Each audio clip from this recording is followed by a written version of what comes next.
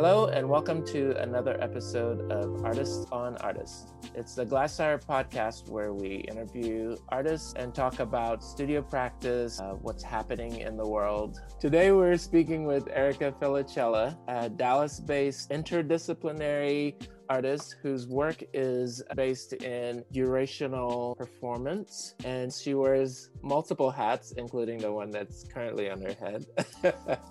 And she's also the executive producer at Aurora Dallas. And we're just gonna dive right in. Erica, welcome to Artists on Artists, and thank you for taking the time to share your practice with our audience. I'm honored to be here. Thank you for having me. And we were discussing a moment ago how we both, as with most Texans, went through the crazy ice storm and the power loss and some loss of water. How did you fare? How are you doing? We did pretty good. Just water, old pier and beam, 100 years old. Not prepared for this in the state of Texas. I always wished for snow because I'm a Yankee, but every winter I want that. I'm never going to ask for that again. So... That's right. You're from the East Coast, correct? Yeah, I'm from New Hampshire. New Hampshire, okay. How long ago did you move to Texas?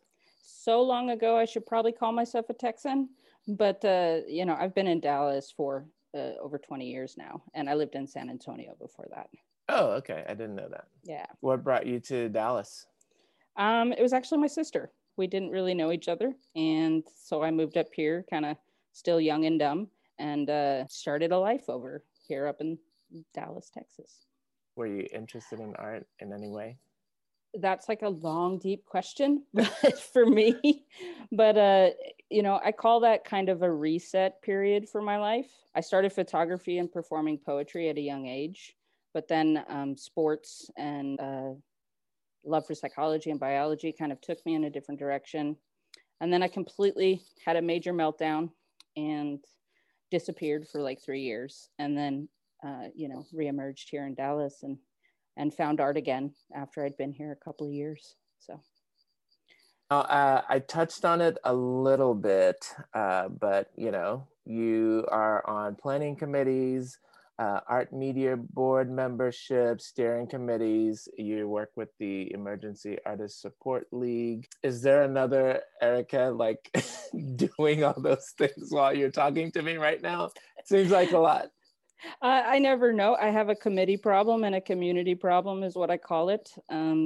No is not a word that I'm very good at, especially when it comes to advocacy for artists and the arts. I think 4 boards right now, or 3, I can't remember. I have to go to my CV to check. But I'm doing some board work on the side as well as working with Aurora.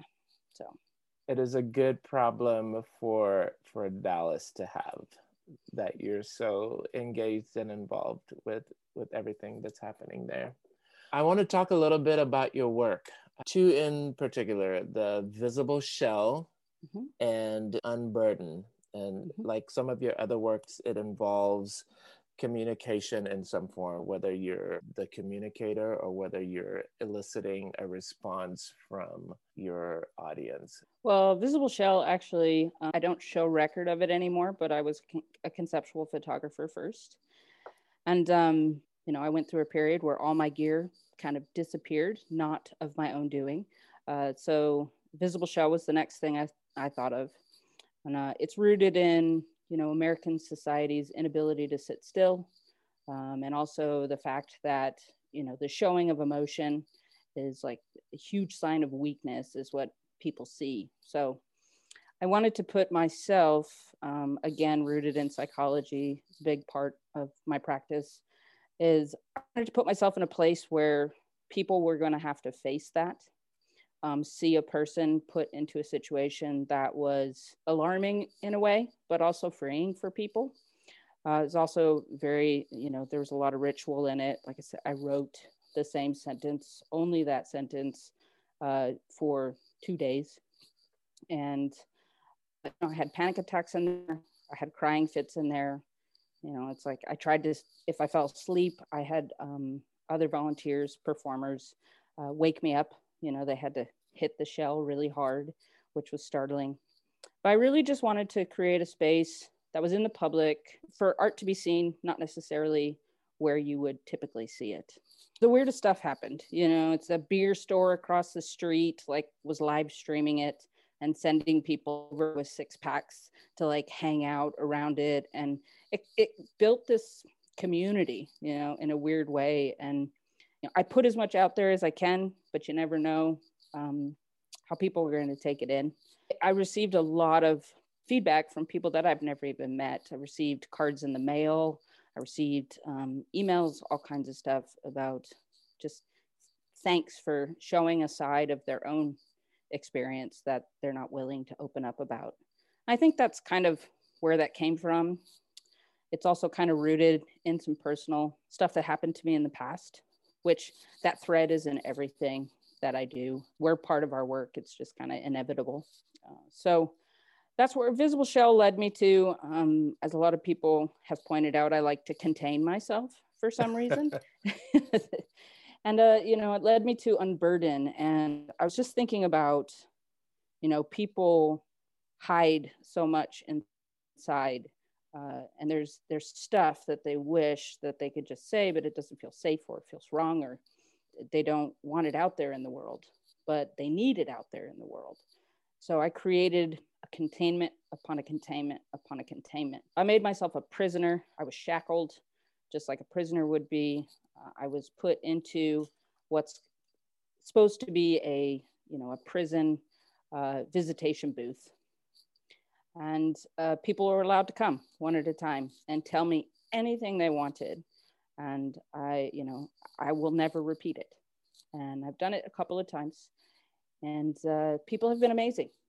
Even people I know, which is, that one caught me off guard. It's, it's like, I have to see these people again. And yet they're willing to share something with me and see me again and know that I know this thing about them, but that I will never bring it up. In both those circumstances, it feels like, for lack of a better comparison, like a priest or something, hearing confessions. Yeah. And then in the Visible Shell, you were expressing your own inner thoughts. I find that such a tight balance of both being the vessel for embracing our secrets and then revealing your secrets in your own way. Yeah, I would say that's also just a large part of what I try to do, is to expose myself in hopes that it lets other people know that it's okay, if that's part of them, and then also to receive. I was also born and raised Catholic. I don't realize how much that actually weaves its way into my work, but it gets pointed out a lot. They're like, I did that again, didn't I? So it's never intentional, but it happens. Yeah. So yeah, I definitely think like my connection to ritual is stems from Catholicism. It's like everything had a purpose, everything was done a certain way, and it's brings me back to just like being very intentional about every little aspect. Even if somebody doesn't catch like why that pencil is in that place, it has a meaning for me. It's just little rituals that I put within everything that I do. I have some questions written down here. I just wanted to remind myself, looking through your work, some of the things that really I felt connected to. And I should say that the more artists I talk to, the more I just see glimpses of connection between my own work and their work. For instance, at the DMA, I did a telephone booth and a Morse code machine where you could send your messages and your communications into the ether. So people were like going in and saying things. And then Visible Self I feel a connection to it in an installation I did called The Bubble Boy, where I was, for completely different reasons, isolating myself in a bubble. It warms my heart that we have maybe some kind of universal artist language that we all sort of sometimes tap into and move away from. No, I've been talking about that actually quite a bit with some other artists, just because we're sharing thoughts right now, whether we like it or not, because we're all living this experience that is out of our control. So I've been very interested about how it's affecting others' practices, and like what is their dialogue at the moment. And regardless of the output, you can find those threads, which that's what we do, right? We have the conversation of the times as it reflects upon us. So Yeah, but in that way, I find that you're like either anticipating the future in your work or tapping into this like relevance that seems to transcend the moment in which you create your work. For instance, Behind the Closed Door, it anticipates this idea of isolation where you're in a space with very little contact with the outside world, perhaps of your choosing, but also just reflecting on the idea of isolation. There's another piece that you did, Traveling Together, which is this notion of our shared desires and our shared experiences that we want to connect and express. Both of those things are things that we're dealing with right now, our isolation and our need to connect in a way that humans do, but we are denied. Yeah, that set was my home. I used my own home since it was a studio tour. And when you're a performance artist, I've always been challenged. I'm like, what do you do for a studio tour? You know, if I do think about it now, people that suffer from certain mental illnesses have been living this life every day for however long. And now there is this connective feeling that person would have never had with that other person. But because of the pandemic, they're getting bits and pieces of what it's like to suffer in certain ways that there was never a way to connect with in the past. I'm sad that people are experiencing this mental anguish, but it also plays against some stigmas that are, something that are very important to me, to try to beat the walls on this all the time. So I hope that, through work that I do, and also just through the human experience that we're living through, that, people might start to open their eyes a little bit more about certain mental situations that people live through right now. Yeah, I can see it in the just how personal the work becomes and how willing you are to quote unquote go there. Like, who are some of your influences as a performance artist? It's interesting because, I didn't know anything about performance art. I'm self-taught, and I actually came up, like I said, through the ranks of photography. So I just got super lucky because Jeff Kern, who is somebody who I love his work. I love his process, and I somehow accidentally became his first assistant for a very long time. So we developed a very unique relationship, and I just sat back and watched watched him, and it taught me so much, like his wife, and just how it works, what it takes, and how to be precise and to be meticulous and have it be okay. It's like that ultimate perfectionist that I try to not be, but I ultimately am. So yeah, I kind of learned performance actually through commercial photography. And I learned it from a production side of things. So that's where I picked up my inspirations. Started like basically from storyboards to developing the concept and executing it, and all the steps in between, and how to get the emotion out. And the difference there was, and all the things that I used to do, is that I had to do it in one frame. Mm-hmm. And so I just wanted to find a way to extend that frame. And so that's how I went in that direction. I've been studying performance artists since. I've realized that I've been pretty isolated in the way that my art in general. All of my inspiration is drawn from like Gregory Crewdson, who's one of my favorite photographers. And if I had $1 million, like I would work the same way he does and would probably go back to photography. But Andy Goldsworthy, it's just weird, Smithson, Earthworks, all that kind of stuff have actually played a part into what I do. And then, my performance is also based on like 30 years of therapy. It's like, and you know, I get educated by others right now. You know, it's like people send me emails and they'll be like, go look at this piece. I'll be like, oh, okay. Yeah. So, you know, Marina's the obvious one. That's the Right. first person that, you know, everybody told me to go learn about. And I've been learning a lot about her childhood and how it's played into what she ended up developing, you know, in her 20s and on. So, yeah, it's a process. It's learning, but my roots are from photographers and vaudeville even I pull from, which may make no connection between the work that I make now. Actually, I can see that Yeah. a little bit. And one of your pieces, which I think, if I can think of a piece or point to a piece that bridges Erica, the artist, and Erica, the community involved and community obsessed individual, it would be that piece, Shift. Yeah. And, you know, you maybe describe it as a metaphor for community, but it's also like a physical manifestation of how community works. But it also has, because it was done in sort of a street festival, art festival, it had a, you know, carnival vaudevillian aspect to it. I heard someone actually scream out during that piece, when is she going to do a magic act? And I was trying not to start cracking up. It was just like, I was like, this is perfect. So it was the Deep Ellum Arts Festival. So yeah. I definitely wanted to bring something that was unexpected.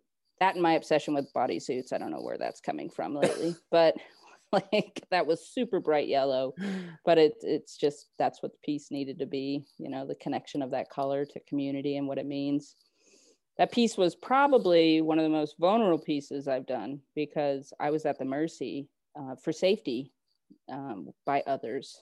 And some people did let go of the rope, and I almost fell numerous times. And I thought afterwards, I was like, boy, I should have worn a helmet. And like, that would have been straight into the Evel Knievel world. Yeah, no, yeah. A helmet like the whole rounded one. Yeah. Yeah. But yeah, so I did that whole piece for the most part with my eyes closed. So I had no idea what was going to happen. But yeah, it's a, you know, community has to work together. Otherwise it falls. Yeah, and you're physically putting yourself in a lot of the work that you do by the nature of the kinds of performance that happens. How do you sum up your life in 40 hours on a typewriter? I haven't read it yet. Really? Yeah, it's like, okay. Let me set this up for our audience. If I'm understanding it correctly, for 40 hours, you summed up your life 1 year each hour on a typewriter. And then maybe the last few hours, people were allowed to observe you complete the task. So I'd hit 40 and, you know, I had to do something about it. You know, I wanted to try to journal and collect my story. Mm-hmm. So I got a little background data because, you know, I don't remember 1 or 2 or 3. So I did talk to my mom a little bit about a few things. And then I did 2 typewriters, one for 20 years, the other one for 20 years. And it's continuous paper because I wanted to show the thread that we are and what creates us. So it just pooled on the ground over time. I haven't read it yet because I don't know. I'm not ready yet. I was going to have somebody transcribe it for me so that I'm going to have that need to happen eventually. But I missed all kinds of stuff. You know, it's like, oh, that was huge. How did I not put that in there? But the sleep deprivation on that piece, like, really got to me. It's not the longest piece I've done, but I'm working on some longer ones. But yeah, the 40 hours was just I just needed to get to a place where I could begin the next part of my life. So that was one of the main reasons to do it, was to put the significant milestone behind me so I could move forward. And the little thing that I don't put in the website is that the very last thing I typed, this was also a very long proposal to my wife. So the very last paragraph was her proposal. And what she didn't know is that the ring was on, you know, in the staging area the whole time. She actually put it there. I just had a special box made for it, so it didn't look like a ring box. And everybody came in, and a lot of strangers, and they ended up witnessing a proposal that had typos. And I also learned, like, there's no Command Z on a typewriter. So I was like, and I'm dyslexic, so it was just like, I'm like, I don't even know what that word means. We'll just keep going. It was very cathartic in a lot of ways. And it was also the first time. I've always wanted to do something in a storefront setting. Mm-hmm. And just to have something happening that people they could just walk past and it's not even noticed. Deep Ellum was an interesting place to do it because it's very busy at night. So I had some very interesting, incredibly intoxicated visitors at like 3 a.m., 4 a.m. I had street cleaners come in at 4:30. The water was seeping in under the window and like the paper. I was like, ah. But no, at the end, I'm really glad I did it. So it was awesome. Yeah. To let it go. So yeah, talking about that, just that little thing, like the water seeping through, how do you respond to life happening around durational experiences? Like, were you gonna jump up and move the paper or just let it happen? I watched it kind of pooling towards, and the panic was setting in, and it was like, what am I gonna do? I said, let's wait to see if it's gonna get close enough to ruin my life, essentially, like literally my life. And it didn't get there, so it was good. But I mean, when it comes to live durational work, and humans, like, you can prepare for everything on your side, but you can't prepare for life on the outside. I've done everything from having a strict therapy sessions, dietitians, like, for Visible Shell, I worked with a full medical team to develop a process. And then I'm kind of in the hands of the world at that point. And you just have to power through. Visible Shell, like, I learned after 5 hours, a hard plastic chair actually can become comfortable. But those first 5 hours, like, our bodies adapt, in ways that we didn't know were possible. But you don't know unless you put yourself in these extreme situations. And people have done all kinds of weird things to me. It's like, what's the weirdest thing? What comes to mind? People always want to tell me I'm okay and that it's going to be all right. That one always catches me off guard. People dropping the rope on shift. I didn't even think about that at all. It's like I have such a warm idea of community. Yeah. That I forget there's a backside to it as well. And I didn't even consider that as an option. So that one's probably the biggest. Luckily, some people came running in from the side and grabbed the rope and pulled me back up. Behind the closed door, they weren't really supposed to talk to me. Somebody like sat on the sofa with me and leaned on me for a while and just talked to me.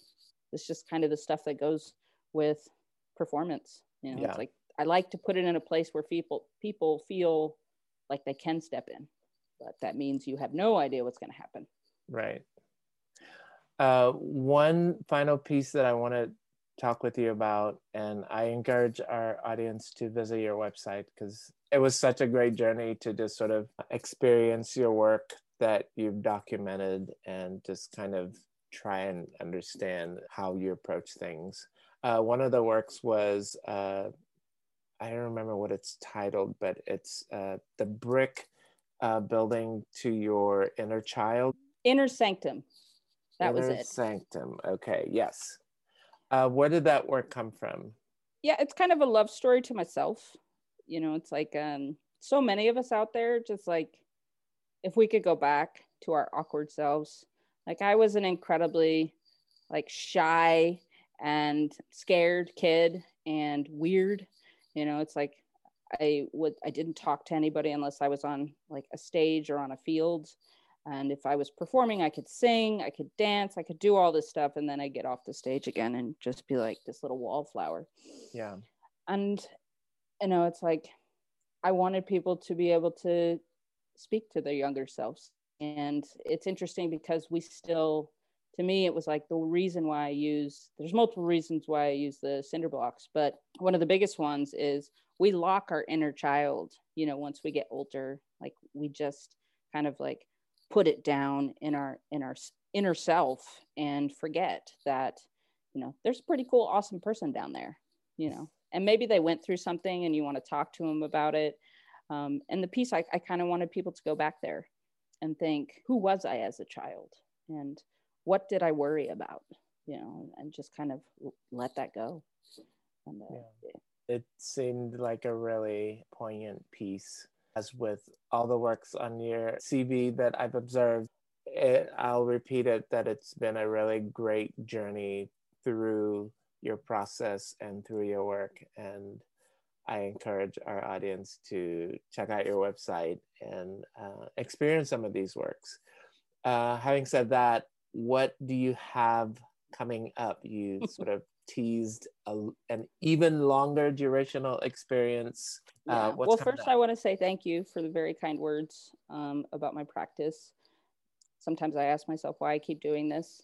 Like, what's the point? Is my voice even, what am I leaving behind in the world? And so thank you. That reminds that little insecurity, artist insecurity. And it's like, oh, okay, I'll keep going. I have work designed for the next 20 years. At least. It's just the problem that I run into is that my ideas are really expensive. And so it's the little ones that kind of pop up that really excite me. And I may never get to the big ones, but I'm working on one that's a week long and another one that the week long, I think it's going to be a week. It could be a little under or it could be over because it's based on a physical activity and it has a start and an end. And it just depends on how worn out I get in the process. So one of the pieces I'm working on for this year, as soon as I have clearance from an orthopedic doctor, I'll start physical training. I think it'll take me about 10 months. The piece itself will only be about 3 hours, but it's, it's a story and a dialogue on, carrying baggage in life and how we can with others either add to it or subtract it, and how no one walks alone. As isolated as you think you may be, like you're here with others and it's a shared experience. Even though I'm constantly isolating myself, there's people with me always. So that one will be a very physically strenuous work. But if I can ever get to my dream piece here in Dallas, it's a month long. So I'll enter and then completely detached from discussion or interaction with another human for 30 days. It's just like $500,000. It'll be no biggie problem, no big deal. Yeah. I'm more intrigued by your ambition and scale of time and endurance than cost, but whenever it happens, we hope to be there. And I'll let you know. You know. If I get to that, that month-long piece, part of the design is actually to, without giving too much away, but is to actually create a campground in an urban setting that the city gives people permission to actually bring their families and physically camp for however long they want in their tents and whatnot for that month-long period. So it's a way to bring the community again engaged, but separated. So we'll see. I play the lottery Wednesday and Saturday. So. Well, when you hit, remember the little people. It's been such a pleasure talking with you and listening to you talk about your work and sharing your work. And we look forward to your next exhibition and your next big project. I appreciate being here, Christopher. I hope you enjoy the warmth. Like I said earlier, I'm in sandals today and I'll take it. So I'll take it. Yeah. Well, thank you so much. You're very welcome.